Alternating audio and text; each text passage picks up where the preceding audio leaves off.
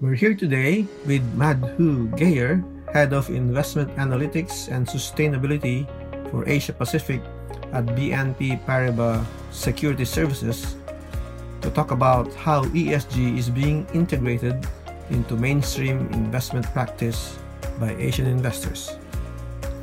Madhu will also talk about how the convergence of ESG topics, sustainable development goals, and classic market risk market theory is changing strategic sustainable asset allocation. Madhu, can you just give us an overview of what you think are the latest trends in ESG investing during the last 12 months, especially in the light of our current market conditions?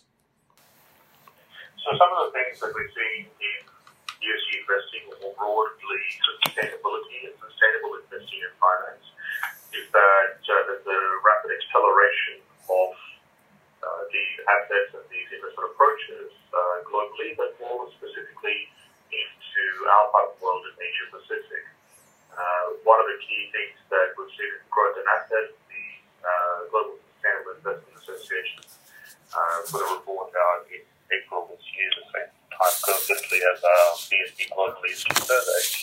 It highlighted the rapid growth in sustainability and sustainable assets, especially in markets like Australia, markets like Japan, where you had more than double-digit, in fact, multiple percentage growth.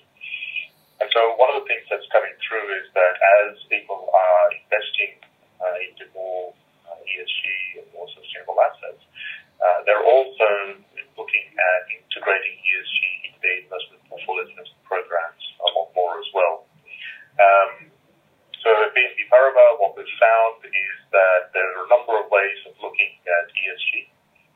Of course, screening and to avoid certain sectors and industries.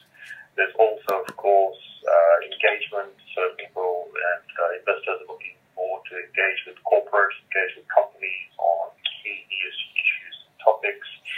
And more broadly, therefore, the significant growth has come through in the integration of ESG into mainstream investment portfolios and into mainstream investment practices. The influences, therefore, are pretty dramatic, especially for Asia Pacific.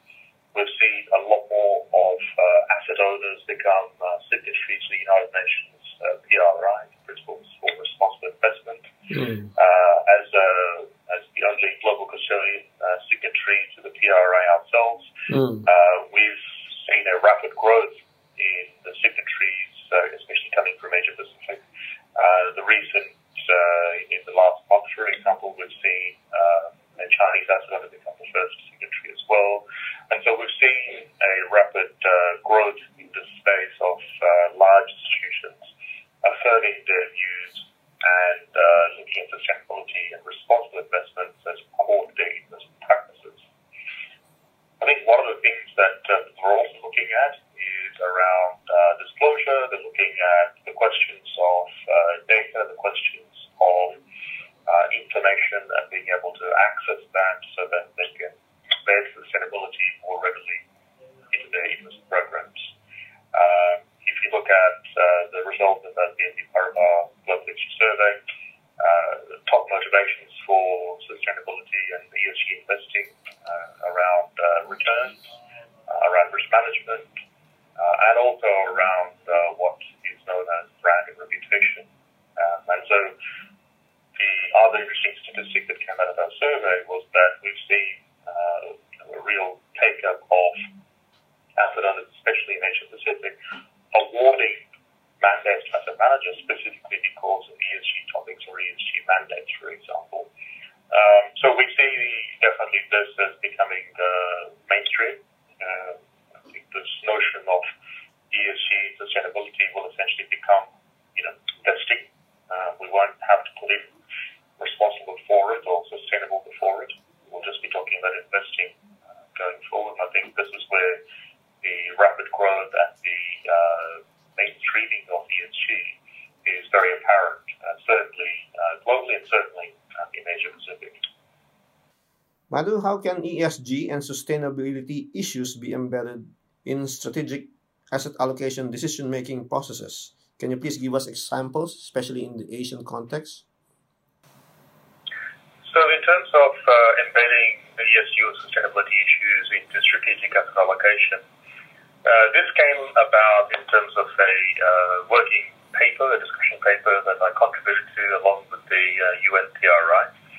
And the we presented the paper at the PRI Person Conference in Paris just in the last couple of weeks. We looked at strategic asset allocation as essentially the driver of where capital allocation is being made by large institutional investors. And one of the things that really comes through is that ultimately asset allocation is ultimately the driver of returns on a long-term basis. And so to get that correct, get that right, is of paramount importance for institutional investors.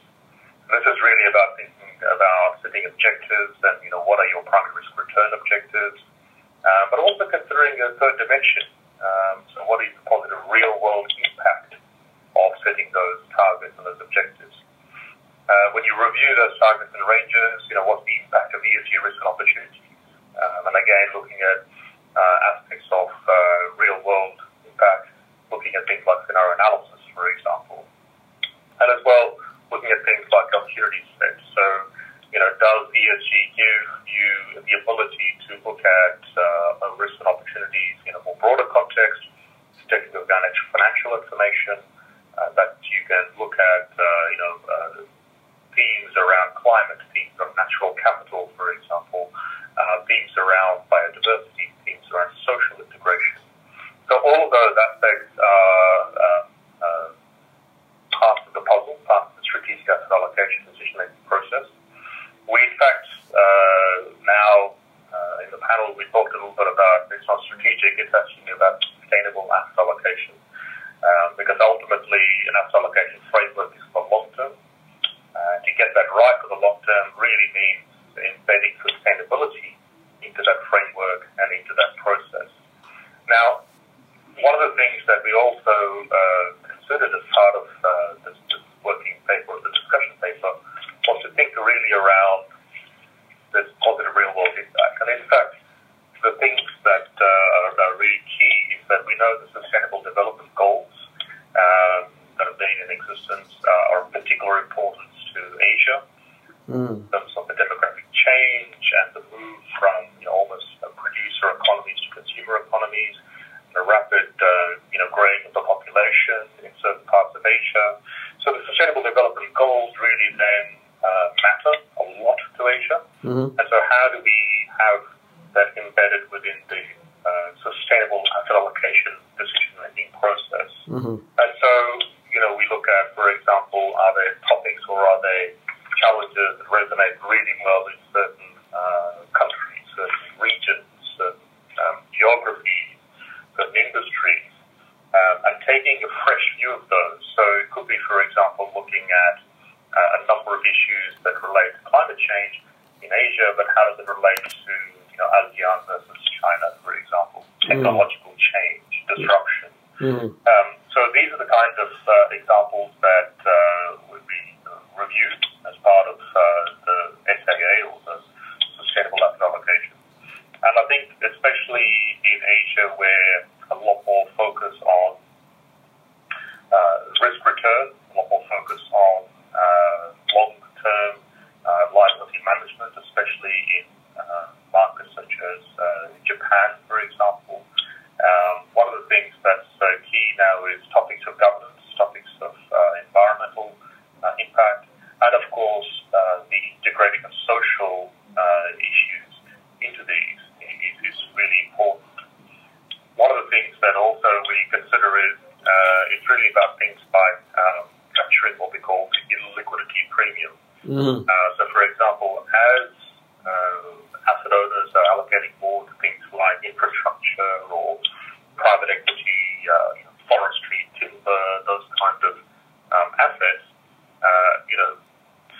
SAA or Sustainable Asset Allocation is the way to look at from a long-term perspective and understand, do these long-term assets act as viable proxies for things like fixed income, as fixed income markets Green markets develop further in Asia. So this is another way to capture the liquidity premium and make sure that your long-term investment objectives are mapped back to the available investment opportunity set and actually opening it up as well. One of the things that has really been key is around looking at it in a very risk-adjusted perspective. So we've been looking at it in BNP Paribas in terms of scenario analysis, really stress testing portfolios for long term. What is the impact of climate change on specific sectors and specific regions? For example, this is not new. Everyone does stress testing. Everyone has looked at market risk, but the confluence or the convergence of ESG topics, the Sustainable Development Goals, and classic market risk and market theory is, I think, where there's a very exciting change coming through in terms of the strategic or sustainable asset allocation as well. What are the common challenges of embedding ESG or sustainability issues into strategic asset allocation, especially for institutional investors?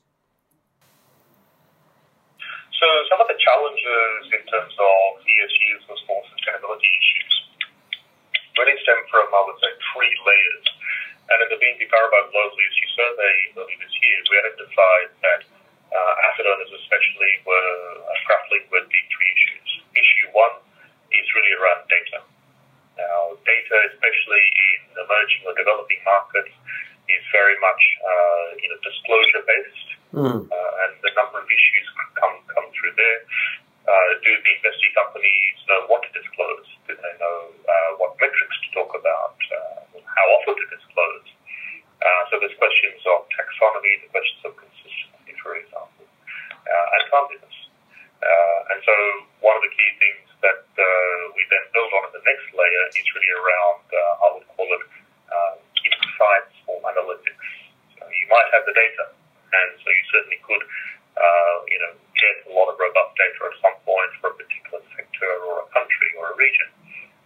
How do you make sense of it? How do you generate analytics insights out of that are actionable, that you can put into an investment framework, that you can give to a portfolio manager, you can give to a chief investment officer, so they can act on it and embed that into their decision-making process. And the third thing that we also found in our survey that a lot of folks are grappling with is the talent, the expertise. So we've got the data, we've got the analytics, and we've worked hard at getting those in place.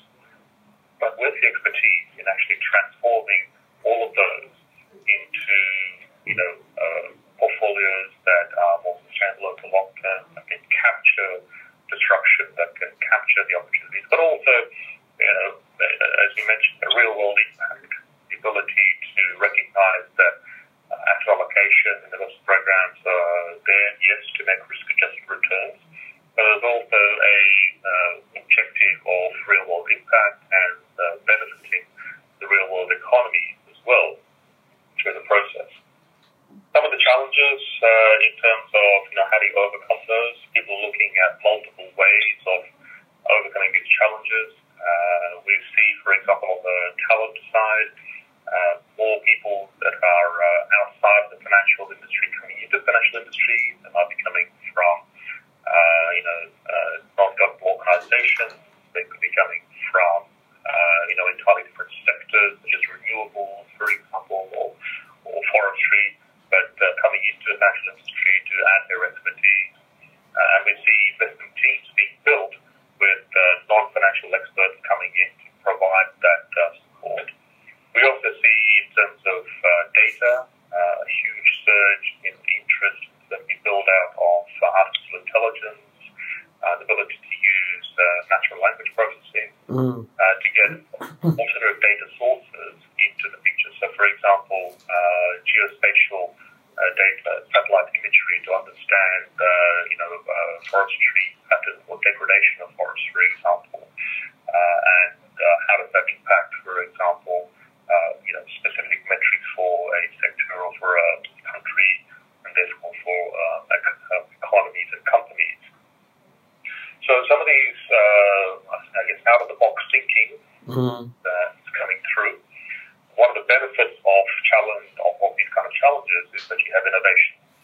Yes. I think one of the great things we're seeing, especially in Asia, is the innovations that we have been very strong at for years, number of fields. And I think ESG and sustainability is driving a lot of innovation and disruption.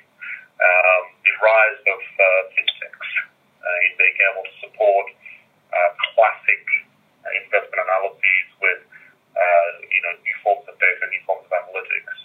We've seen a focus on things like real-time understanding of controversies for companies. They happen in the media. How does that impact the company? What does it mean to your share price? But also, what does it mean in terms of revenue targets, potential risk impacts, and so forth. So, a number of ways that these challenges are being tackled.